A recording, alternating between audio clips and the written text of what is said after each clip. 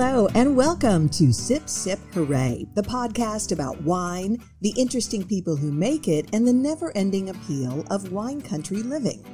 For many wine lovers, the dream of owning a vineyard, perhaps raising your family among the vines, and creating your own winery is a favorite daydream, or perhaps the answer to what would you do if you won the lottery. But our guest today is living that dream. Dennis Hoey didn't get there by winning the lottery. The realization of his dream came with a lot of hard work and perhaps some blood, sweat, and hopefully not too many tears.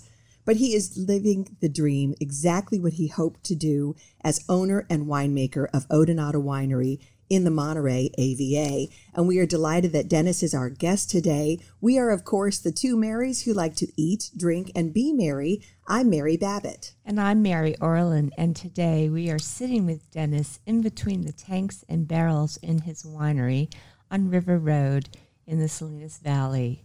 And his winery is one of 7 that's on the River Road Wine Trail. So it's a great place to come, sip a few glasses of wine, including some bubbly, and just enjoying the atmosphere, soaking up being among the Viognier vines here. So Dennis is a little bit crazy. He makes about 32 different wines. So there's something for every taste out there. And if you love sparkling wine, this is a destination for you. So we'll get to know Dennis, talk about his wines, taste a little. Dennis, welcome to Sip Sip Hooray. Thanks for having me. Yeah, it's exciting to be here and to get to know you today.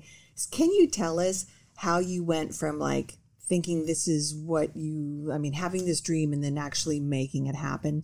You worked for other wineries first and then created your own label and your own deal. Can you kind of walk us through some of that? Yeah. So I got my start in 2004 when I met my mentor, Jeff Emery, at Santa Cruz Mountain Vineyard. He was moving his winery and just needed help moving. So I started helping him move and bottling. And I had the epiphany moment when we were bottling the 2003 Rosé of Grenache. We just finished bottling, and I just said, I love this, and I'm done. This is what I want to do. And I was graduating college. I was trying to be a firefighter. Were you really? Yeah.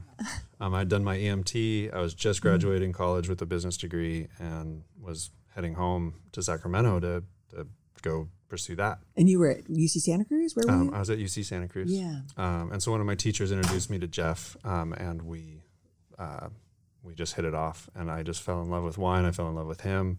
Had just met a girl who's now my wife that I needed to, stick around Santa Cruz to see about. So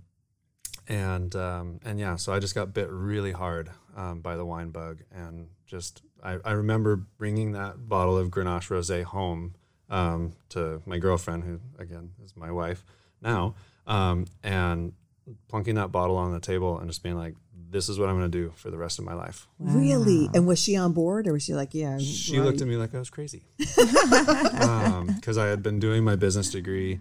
I was graduating in 3 years. I did my EMT and my massage practitioner's license all in those 3 years. Come on. So I like to pile a lot on myself. And so this girl that I just started dating is looking at me like, okay, so you've had this line going towards being a firefighter, and now you're going to be a winemaker. Okay. You're nuts. Exactly. But what a great mentor to have in Jeff Emery. He's well-respected winemaker in the Santa Cruz Mountains, and makes just amazing wines. How did you come to work with him? So one of my teachers, she was my herbology teacher and my massage practitioner's license deal. She was one of Jeff's good friends, and Jeff needed help moving stuff. And at that time I was training really hard and I was pretty fit. And she was just like, well, we need somebody to go move 6,000 cases by hand onto pallets and get it out of the winery that he was moving out of. She was like, you want to come do that? I was like, yeah, that sounds good. And so she did the introduction for us, and then Jeff and I were just inseparable after that. He just kept asking me to come, and I kept not leaving him alone. And so 2004, we moved up to Big Basin, made wine up there. Jeff rented space there. 2005, I asked Jeff if I could start my own little thing where I was only going to make like 65 cases to 100 cases, but my focus was still Santa Cruz Mountain Vineyard. And then as those things go, the bug just kept going. I was working 3 jobs at the time. So I was working for Jeff, I was bartending weddings, and I was a trainer at a gym. No way, really? Just to be able to live in Santa Cruz, it's expensive. You probably were not sleeping. No, I would go from one job to the next to the next. But then things kept coming in line where we were working at Big Basin, and then Big Basin needed help in the vineyards, so I got to work in the vineyards there for a year or two. My wife needed to move up to San Rafael at the time. Probably that was 2005 for grad school. She did her occupational therapy master's, and so we moved all my stuff up there. But I was still working those 3 jobs and commuting. You were commuting to Big Basin? Uh-huh. That's such. I mean, I live in Los Gatos, which isn't that far from Big Basin, and that's still a heck of a drive from Los Gatos. Yeah, it was a lot of driving. But luckily, so the first year, Jeff and I were still getting to know each other, and I still had a lot of friends in college, so I just couch surfed. So I would go for the week, and I would just couch surf and be a couch bum for a week, and then I'd get back to Claire around Saturday, Sunday range, and so that got a little trying. So my brother actually is a brewer, and so he was working for. Like in Berkeley or something. Yeah, it was. I read this. I read up. Bison Brewing. Sorry, brain fart.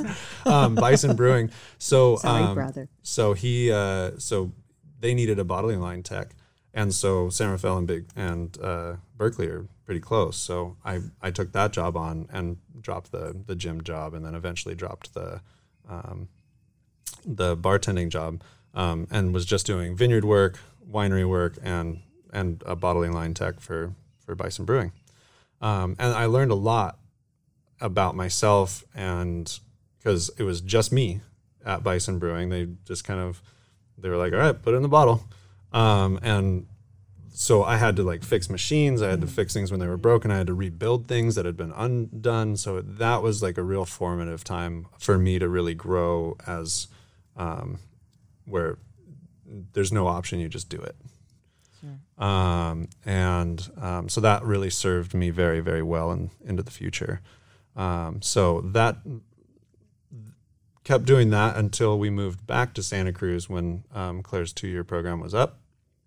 In the interim, for harvest and everything, so we did 2 years that way. So first year I was a couch bum, and then the second year Jeff was nice enough to let me sleep in a bedroom in his house. He was like, all right, I gotta like, this guy's not leaving. So I just kind of went to him and I was like, I can't like couch surf anymore in college crash pads. Cause I mean, they're all partying in college and not going to bed till 2 or 3 in the morning. Oh, yeah, and I'm sleeping on your couch, brutal. But I got work at 6 a.m. So you're in the party, but you're trying to sleep. I was just getting wrecked. Yeah. Just from a sleep deprivation thing. But so then 2004, 5, and 6 were at Big Basin. 7 was we had to move to Byington for an interim while we waited for in 2008 to move to the Swift Street Courtyard area where Jeff and I built a winery together in 2008, and that's when I got my. So I had been in 2005 and 6. I had made 65 cases. In 6, I made 100 cases, and I was still a 1720, which is basically, it's a way you don't have your own winery, but it's a way to be legal and have your label. Mm-hmm. So I was still making it under Jeff's bond, but then when we moved in 2008 to Santa Cruz, we did what's called an alternating proprietorship, where I actually got my own bonded winery there with Jeff. Okay, so that's how that works. Okay, so that's when a big step. That's when I got really legitimate about it. And then in 2008, I made 350 cases, taking over the world. And Jeff was nice enough to let me be open 1 day a month was our agreement. So I was open the first Saturday of every month. And from there, I was like generating wine club members and just people starting to get to know my brand and just slowly, organically growing this little tiny brand. Then flash forward to 2011, my wife and I jumped off a little cliff, which was taking on a pretty substantial leasehold on Mission Street. A place came available. I was friends with the Au family, who are real prominent leasers in Santa Cruz, and this place came up. We built out a beautiful little tasting room on the west side next to Companion Bake Shop, and I remember vividly Gavin being just born in a bassinet when I was signing the lease papers at Companion Bake Shop. And that's the gulp moment. Like, here goes nothing, right? It was frightening because like we'd never had.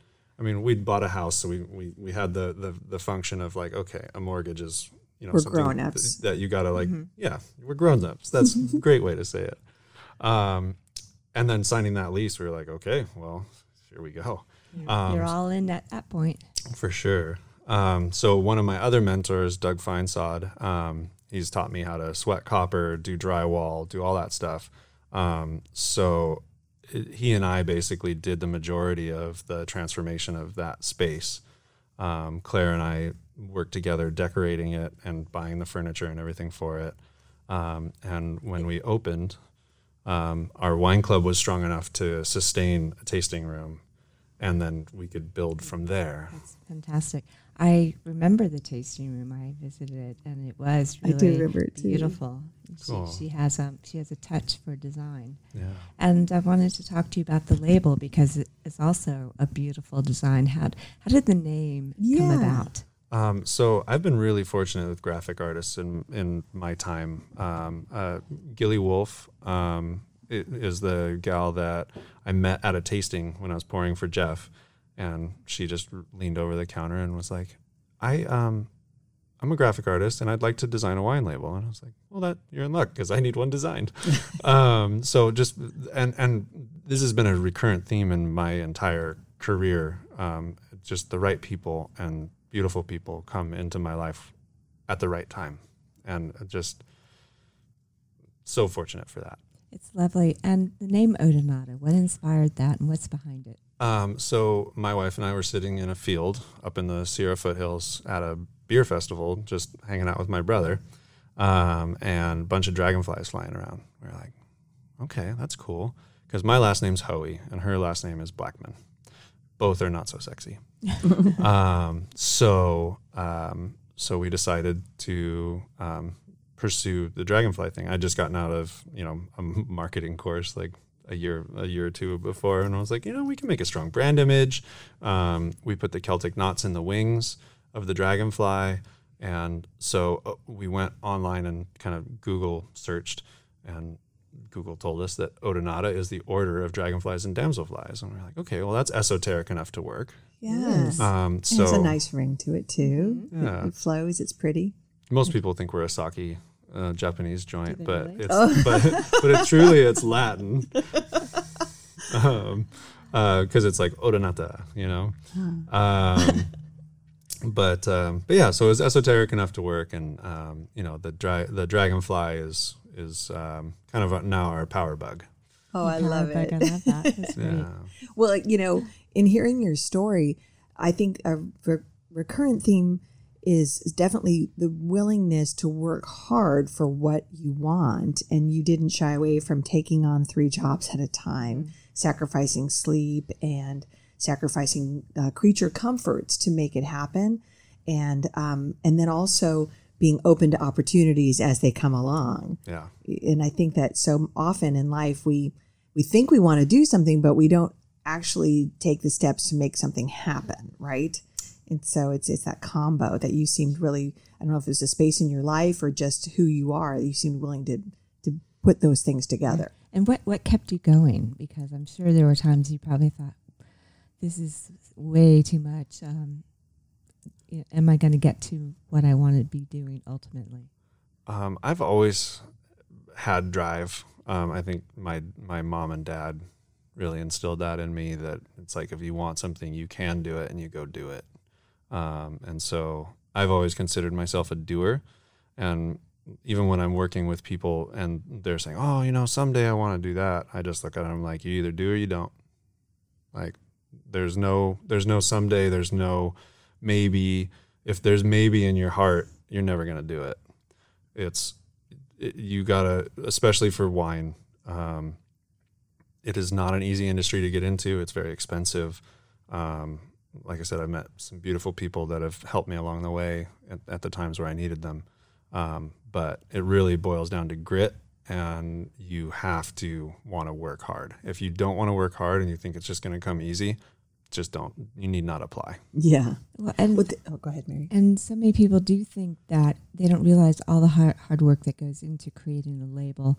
And you may seem like, an overnight sensation or success, and they don't know about all the toil behind it. Well, we romanticize wine so much. It's a lovely beverage, and the wineries we visit and stuff, we're on vacation, so it all just seems really lovely and easy, and a bunch of R&R.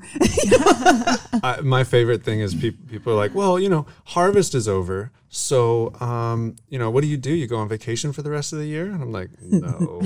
Yeah, you're down. I keep working.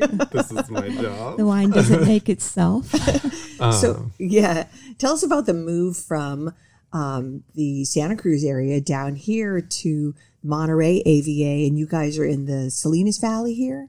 We are in the Salinas Valley. I had very little experience down here. I grew up going to Pacific Grove with my parents, and so that was Monterey to me. But I didn't really know much about the whole of Monterey, and I knew that the Santa Lucia Highlands was producing some amazing grapes, and so I was like, okay, I can move into an area like that, coming from the Santa Cruz Mountains,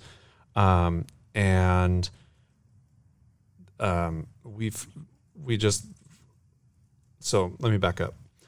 My wife and I had been looking for a new space. We looked all over the Santa Cruz Mountains. Everything was either way too expensive or way too messed up that we would never be able to get on the step to even be able to continue the winery. I found a warehouse that we were about to sign the lease for. I drug my family up and down the mountains everywhere looking for where our next move was. And then I found this place when I was looking for equipment for that warehouse for sale. And my parents were coming down that night that I found it. I talked to Joel, the owner of this property, before they got there. And I was like, I'm going to see if my family wants to come down and check it out tomorrow. And so we made an appointment. So we're sitting at dinner, and I'm like, hey, there's this place that I want to go check out. And my family's like, oh, God, not another place to go check out. But they willingly went with me. Mm-hmm. So we come down, we check it out, and I'm already on the warehouse. That's my direction. That's where I'm going. And I'm being like this negative person. And we sit down at lunch, and my whole family looks at me, and they're like, you idiot, you found it. Go get it. Really? Oh. They knew. Yeah. They were like, that place is awesome. Because I was finding all the reasons why it didn't work and all this stuff. And my wife, my parents, everybody was just like, dude, you've been trying to make everything else work. What's wrong with you? Go get this place.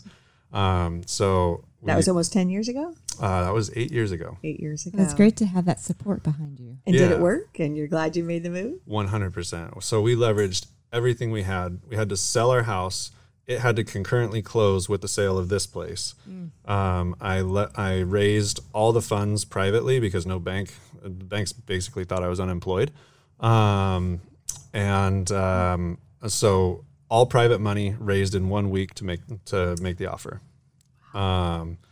We basically threw every single thing we had into it to get to this property. We had, like we were discussing, I had to be working on all my licensing while we were in escrow so that when we actually occupied the space, we were able to open and be selling wine. Because you had a 30-day deadline to get it open, right? Yes. That's hustle. Yeah, that's hustle and bustle. So we redid the whole tasting room. My mentor, Doug, his adage for this property was it was the right amount of messed up for me to be able to afford it. And since then, I love this property. I was just having this discussion with somebody yesterday where it's like they're gonna have to take me off this property kicking and screaming. Aww. I will be buried here. That's what's going on. This is your forever winery. This is my love. I pour it in every day. Like this morning, I was up at 6 o'clock weeding. You know, I love this property. I love what we do here. And yeah, so over the 8 years, we've done tons of landscaping. We've planted our vineyard out front. We've built another building in the back.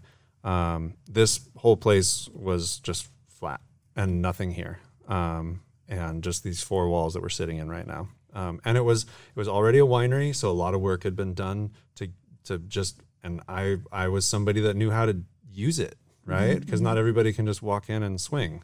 Like you need to know how to make wine, you need to know how to run a business, you need to know all these things like we were talking about. It's hard. All that experience. This had to be where a lot of your experience, especially working at your brother's brewery and all the mechanical aspects and everything, operations probably came in really handy. Yeah. Just being able to you put your hands on it and you just do it because there is no other option. Mm-hmm. So we have a few wines on the table, and why don't we get started with one? Yeah, tell us about the kind of wine that you would like to make. So I'm a pretty delicate winemaker. I try to make wines that are tasty, flavorful, but they're not crazy big dominant, and they're not so delicate that there's no flavor there. I'm playing around with some very silly things, and then I also am playing around with some very serious things. What I'm pouring for you right now is Grenache Rouge. So this has been a project that I've been working on for a few years. It is Grenache that I let sit on the skins for its entire primary fermentation. So it's made almost like a Lambrusco. Okay. Where it's a red sparkling wine. It's really pretty to look at. It's gorgeous. And this comes from the Santa Lucia Highlands. This comes from Hook Vineyard. It's farmed by Hahn Winery. And this vineyard just has all this guava and like orange marmalade. That's delicious. And it's just a really fun deal. It is fun. That is really great. Mm-hmm. And you don't expect to see a red sparkling wine. I like to be a little different. So, like I said, we do the traditionals. We do Cab Pinot Chard, and then we like to just kind of play around and do some off beaten path things. I used to make a sparkling Rosé Sangiovese. You know, I'm now making a more traditional like sparkling Rosé Pinot. To be a little. I'm growing up. I'm getting a little older. I made my first commercial wine when I was 21. So you know. We've evolved over the past 18 years. So some wines are meant to be really serious, and then other wines are meant to just be fun and playful. This wine's meant to just be enjoyed and not, just drink it. Don't overthink it. Don't overthink it. It is really what I like about it. So it's not it's dry and crisp and fresh and lovely. It's not super sweet. And I think you have you make several sparklings, and so I think there must be some attraction between bubbly for you. I saw on your Instagram, your most recent post, you were savoring a bottle. We savor you a lot. Wild man. we savor a lot around here. It's celebratory and fun. And, yeah, sure.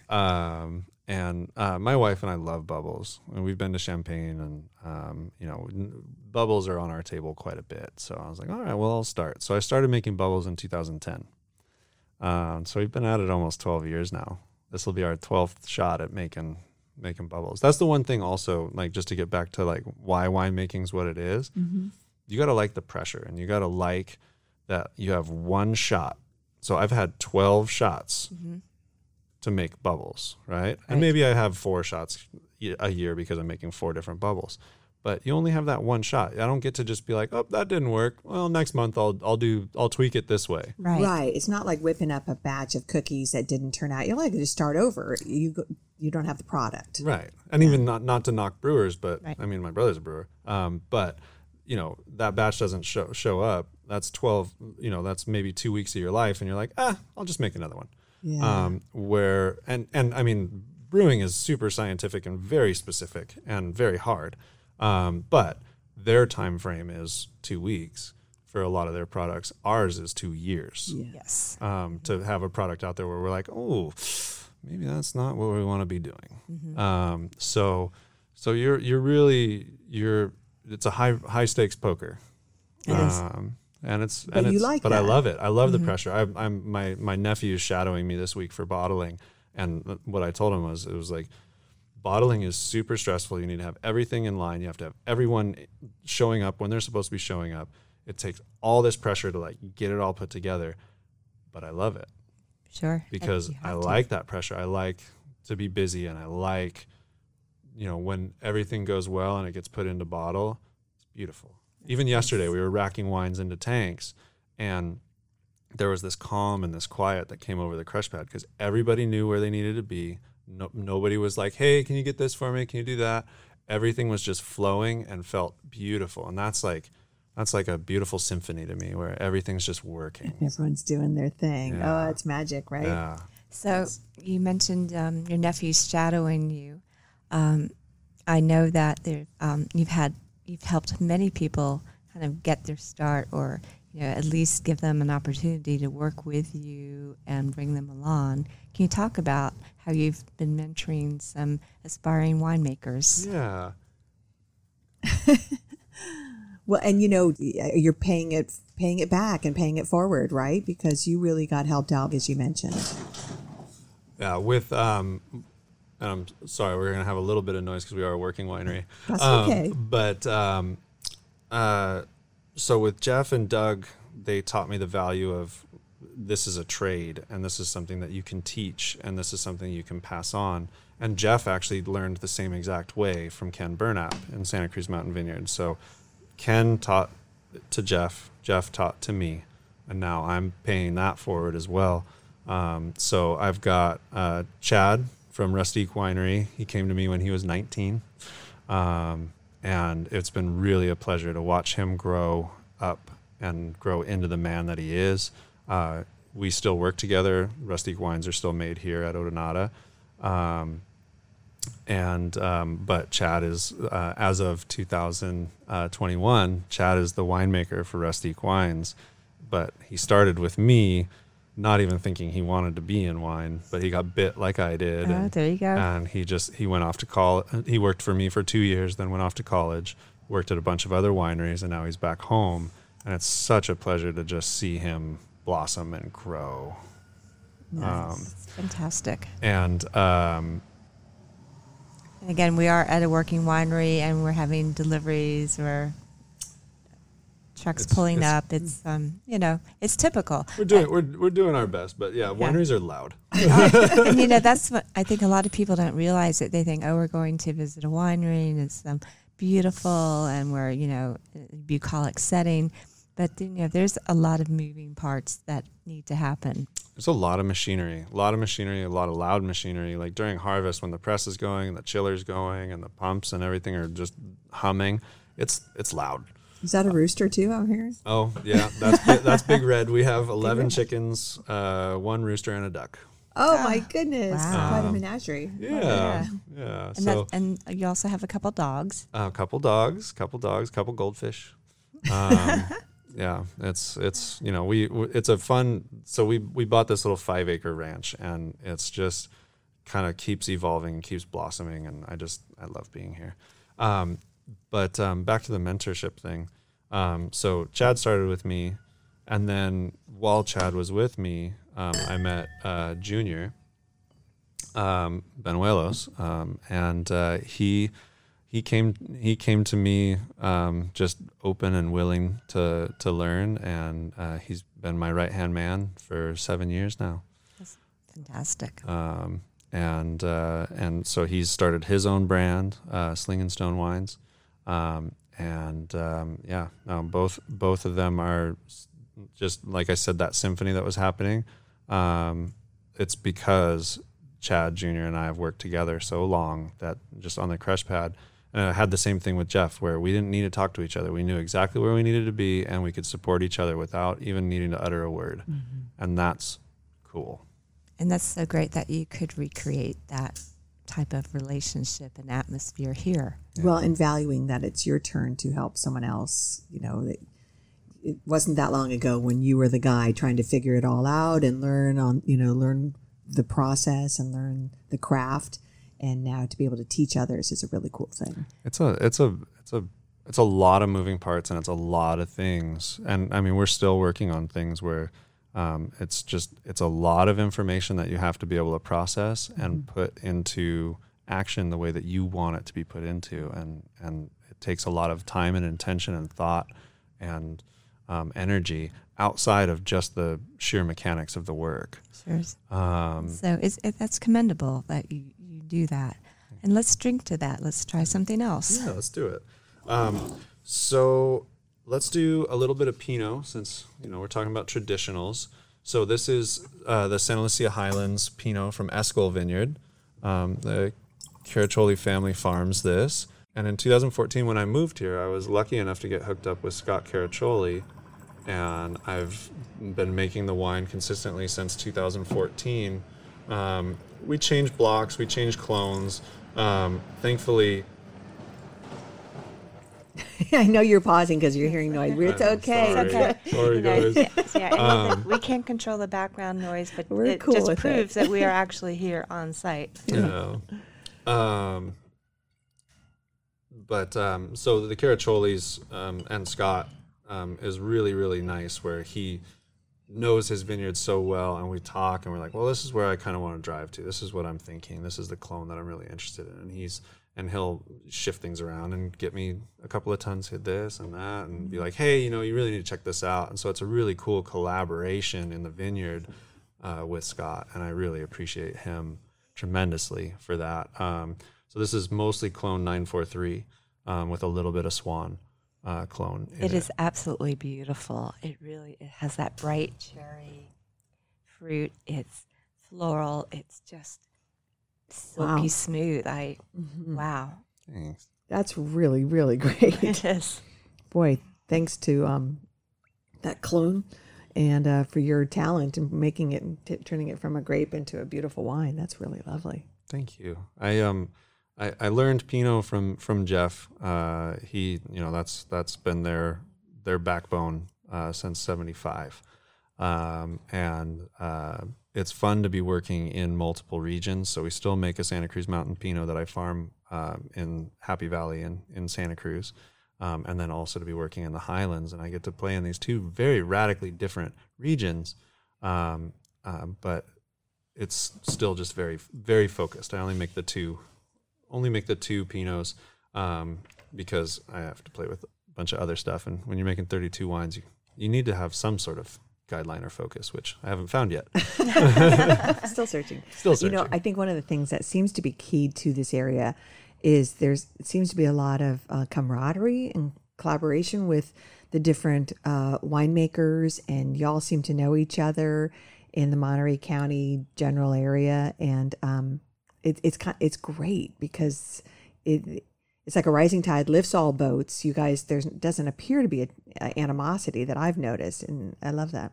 I've been blown away time and time again by this community, and it's not even just the wine community; it's the community at large. Like I said, meeting the right people, and there's neighbors. The whole mulch on the front portion of the property, a guy just rolled in and was like, "Hey, I do mulch. I'm just going to drop mulch there till you say stop, because I see what you're doing here and I like it, and I just want to give it to you. Are you kidding? Because I want to make it look nice on the road." That is so nice. Like, that's the kind of stuff that this county does. Man.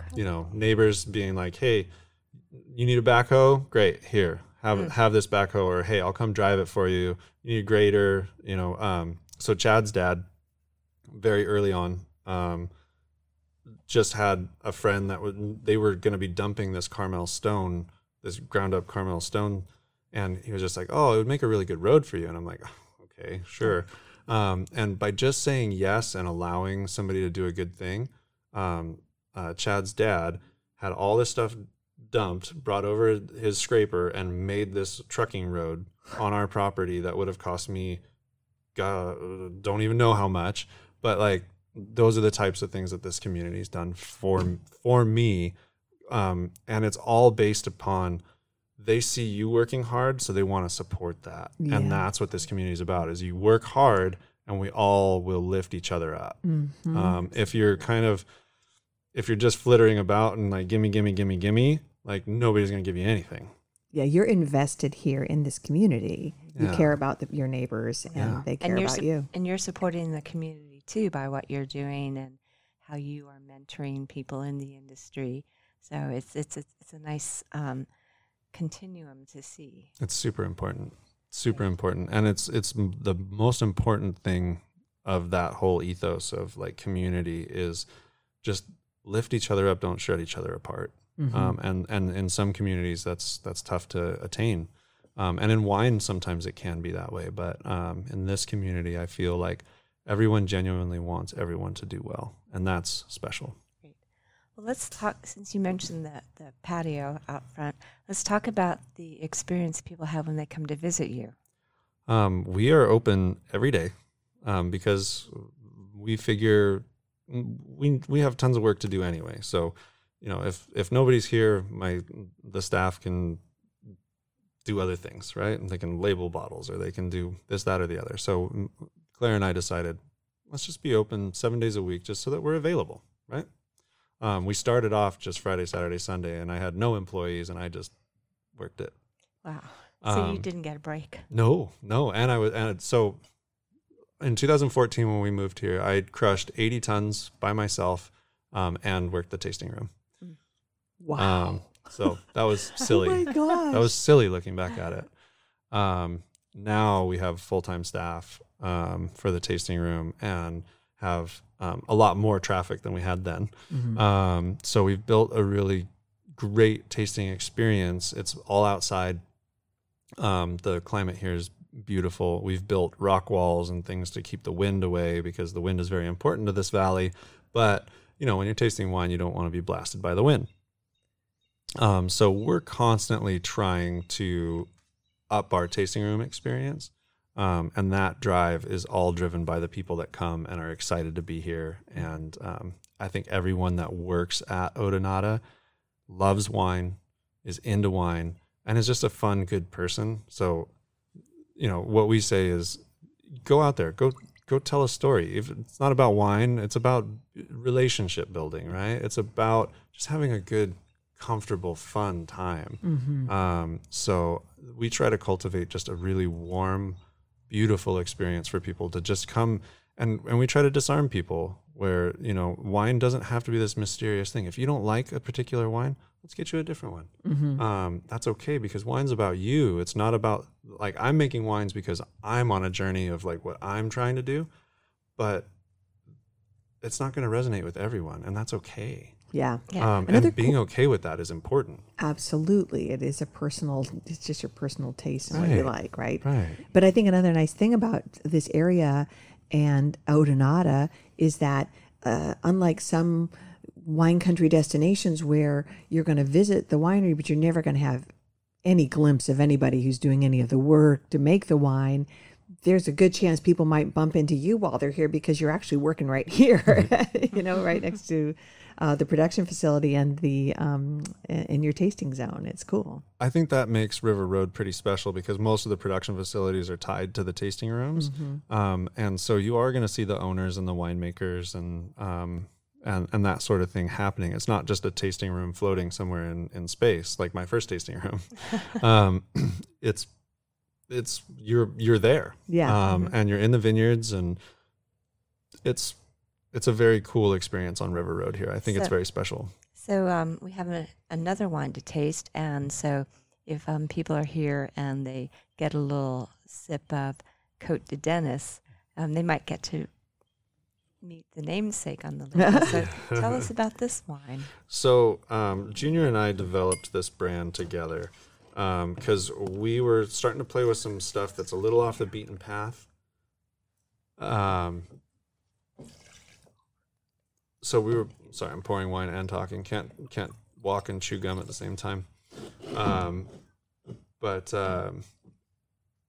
So the Côte de Dennis label was born because we started making these wines that are just a little twisted or just very twisted, off the beaten path, right? Okay.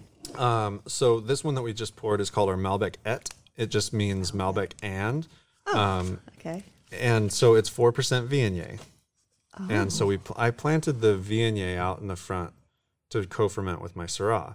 Mm-hmm. And that's the whole point of that 1.5 acres is for co-fermentation, to put the white with the red. And is that commonly done, or is that kind of unusual? In the Rhone region of France, yes. They will put a little bit of Viognier in with their Syrah. Okay. So that's like a very, it sets better color. It pushes floral aromatics. It's a really cool way in which to make wine. Okay. And I've always wanted to do it, but it's really hard to go to a grower and say, hey, can I get 100 pounds of Viognier on some unknown date? They're like... Because you need to have it be ripen, basically come in at the same time, be ripe enough to co-ferment with whether it's Syrah or Malbec.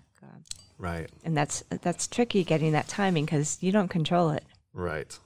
So I got really lucky because I planted the vineyard because that's what I wanted to do and have the idea to do that. And we're in a colder area of Monterey, so the Viognier doesn't get as ripe as quickly. Whereas Viognier in San Antonio Valley is one of the first things I pick in the season. So having the Viognier in a colder area, Syrah is one of the last things to come in. So we kind of, like you were saying, Mary, that we kind of brought that timing together. Yeah. So even if the Viognier, it doesn't have to be perfectly ripe, right? It just needs to be in the zone for co-fermentation purposes. And so I can just over the period of time, because we make 5 different vineyard designate Santa Lucia Highland Syrahs. Like that's a focus of mine. Mm-hmm. And so they don't all come in at the same time also. So when we bring in Syrah, we say, okay, well, we need 10 buckets of this. And so we go out and we pick 10 buckets, put it on the scale, and we make sure our percentages are correct. Into the December it goes. Wow. That's funny. But there's no way I can do that any other way. Mm-hmm. So you're growing it. That makes good sense. Yeah. And this is a really yummy wine. So this one was really silly. So we brought in 10 tons of Malbec, put it into 2 tanks, and I had already picked all of my Syrah, and we still had like 200 pounds of Viognier out there. And so Junior and I just looked at each other, we're like, well, just throw it in there. Let's go get some buckets. Yeah. So we picked it. We threw it in. We threw it into the fermenter, into one of the fermenters, and so we had one fermenter with it and one fermenter without it. And my intention was to just put it all together anyway and whatever. But we pressed them separate because it's 2 different press loads, so it was separate by definition. It got about the same wood program, and as we're tasting it in the cellar, we're just like, oh, this is really open and fun and playful, and the regular Malbec is more dense and chewy and more violets, and it's more restrained and more serious. Mm-hmm. And so we had already designed the Côte de Denis label for a carbonic Carignan, which is just a wackadoodle fermentation kind of thing where you just starve it of oxygen. It's got all these different esters and things going on that, putting it under Odonata isn't. So the Côte de Denis label was designed for the carbonic Carignan, but we already had the label, and we were like, well, let's just do a little something different. And so the Malbec Et was the second wine under the Côte de Denis label. So we have a Malbec that is more serious under the Odonata label, and then the Malbec Et that has the Viognier as the fun, playful kid. And the story behind the Côte de Denis label is it's my Irish coat of arms. So it's my family crest. And then my dad was a mathematician, and all my family's names were 5 characters. And I was the last born, and they wanted to name me Dennis, but it had 6 characters. And then they found out that the French spell it with 1 N. Okay. And so my dad was like, yes, that is it. That's Denis. Yeah.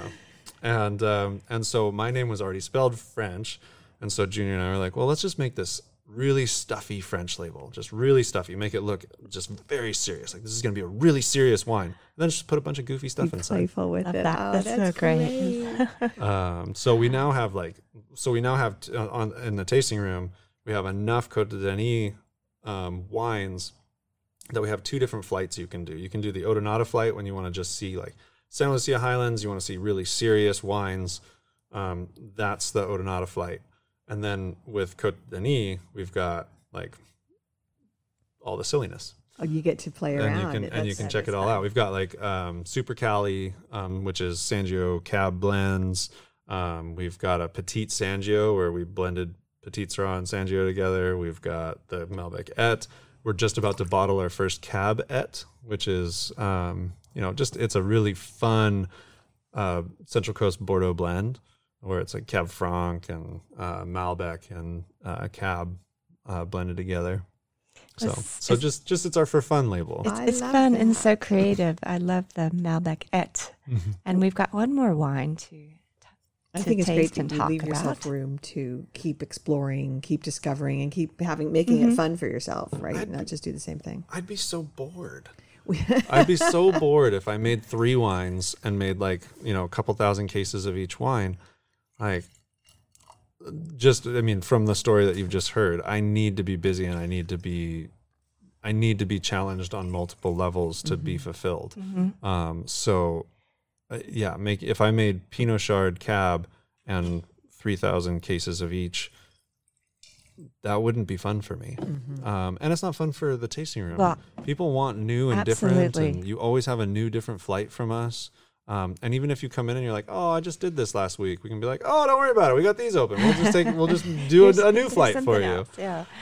That's really great. And I think it helps make wine so much less intimidating, and that you can have fun with it. And, you aren't doing a formulaic product. You're not sticking to the classics. You are certainly respecting those, but then you're putting your own twist on it. Mm-hmm. Winemaking's a philosophy, right? I'm really crafting this as the way that I talk about wine and winemaking and winemakers. We're all running on a philosophy and a belief system that resonates and we understand to work for us. And that's what makes winemakers different. It's those decisions, and it's that philosophy of, I'm not going to put this wine through a must pump because I don't like the texture that it's making. So I'm making the decision that I don't need a must pump in my winery because that's not something I'm going to do. That's a choice, right? Mm-hmm. And so there's thousands of choices. And so I say the winemaker's philosophy is what you're tasting. And so like my philosophy is to be, not super intrusive on the wine. It's to be delicate. And then it's also to just have fun. Yeah. I explore wine. I'm a big wine geek. I taste wines from all over the world as much as I can get my palate on because I love wine. And so we get inspiration from our exploration. Oh, so, I love that. It's great. So great. And I love that notion of your own philosophy, your signature on what you're doing. It's really like just over the last 2 years, that's the word that I use like all the time with people, where it's like, this is my philosophy. It doesn't mean it's right. Right. Mm-hmm. It's personal. This is just like, I like to do this because it gives me the result that I'm looking for. And it's really starting to serve well. That's great. So tell us about the Syrah that's in our glass. So this Syrah got 4% Viognier from the estate vineyard. The vineyard is called, so we do 100% Viognier from this vineyard. It's called Chiara Vineyard, which is Italian for Claire, which is my wife's name. Oh, that's beautiful. So as I was like planting the grapes and like mucking around in the dirt, I was like, what am I going to call this vineyard? So this has Chiara Viognier in it, 4%, co-fermented. This is Escol Vineyard as well, because I kind of wanted to give a good nod to the Highlands. For Syrah, I make 5 different vineyard designate Santa Lucia Highlands Syrahs. I think Syrah is one of the most beautiful things in the Santa Lucia Highlands. This is so lovely. It really is great. I think this is the first time I've had a Syrah off of Escol. This is the first fruit off of Escol from, they grafted it. And this was in 19 was the very first fruit that was picked off of Escol. Great. So I was lucky enough to get a little bit of it, and I continue to. It's Albin clones. It's just this meaty, gamey, coffee, toffee, just black pepper spice. Exactly. Just really where I want to be in Syrah land. And yet also it's got a soft texture to it. It doesn't, it's not making your mouth angry. It's tannin management's a big deal in Syrah. When you're making the wine, giving it oxygen. This is all back to the philosophy thing. Giving it oxygen when you think it needs it, and all those things impact the texture and the flavors. So cool. Wonderful. So you have 2 boys. I have a 10 and a 9-year-old. Do they work in the vineyards? Are you thinking that are they showing any interest in carrying this on down the road? I am super hopeful. Yeah. I love legacy. The thing that I love about this valley is some of my friends are 5th generation cattle ranchers or, row crop farmers. 5th generation, think about that. That is a lot of time and a lot of history. And that just gives me the shivers. I love that. It's wonderful, yeah. And you go to France and you see 5th generation winemaker and you're like, oh my God, that's so cool. So I hope that they get the same shivers. I hope that I can inspire them. I tell Junior and Chad all the time that they're my test babies for what to do and what not to do. For my children. Well, it's true because the oldest kid always gets the worst parenting because parents are too nervous or trying too hard or whatever. And so you need a couple of testers. I have 4 kids, so I know.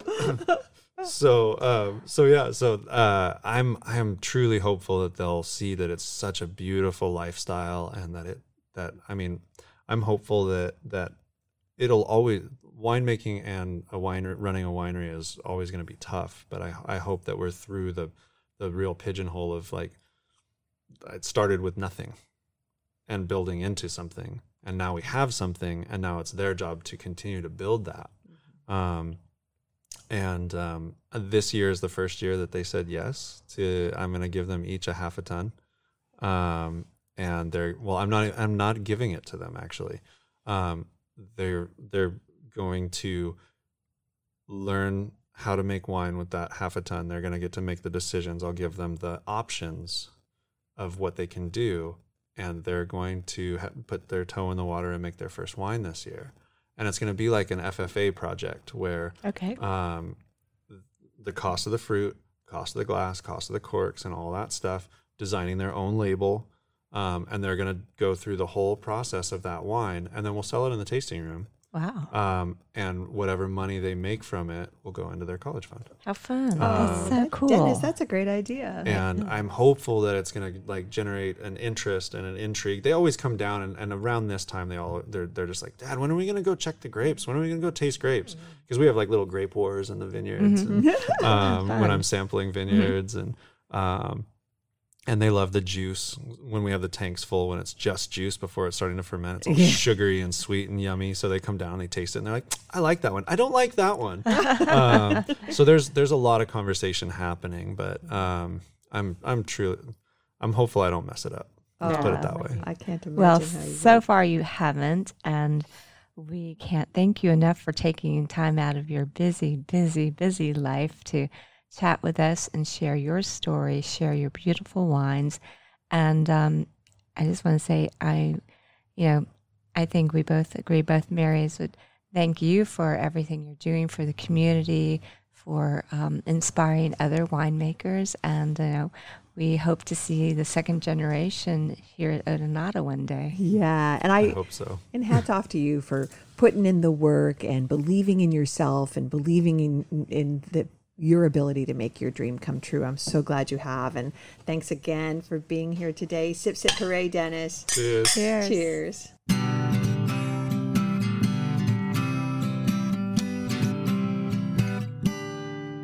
Well, that's going to do it for our show today. We're so glad you found Sip Sip Hooray podcast. We thank you for listening, and we really encourage you to share our podcast with your friends.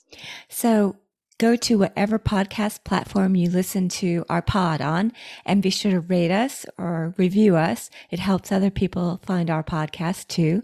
And be sure to subscribe to the pod so you don't miss another episode. But there's plenty of episodes we've got on our website from past interviews that you won't want to miss. So visit sipsiphoorayypodcast.com. And we're also, of course, on social media. You can find us at Sip Sip Hooray Podcast on Instagram and Facebook. We'd love to hear from you. If you have ideas for future podcasts or great finds you want to share with us, just DM us and we'll get back to you. Thank you for listening. I'm Mary Babbitt. Cheers and Sip Sip Hooray. Cheers to you, Mary Orland. Sip Sip Hooray.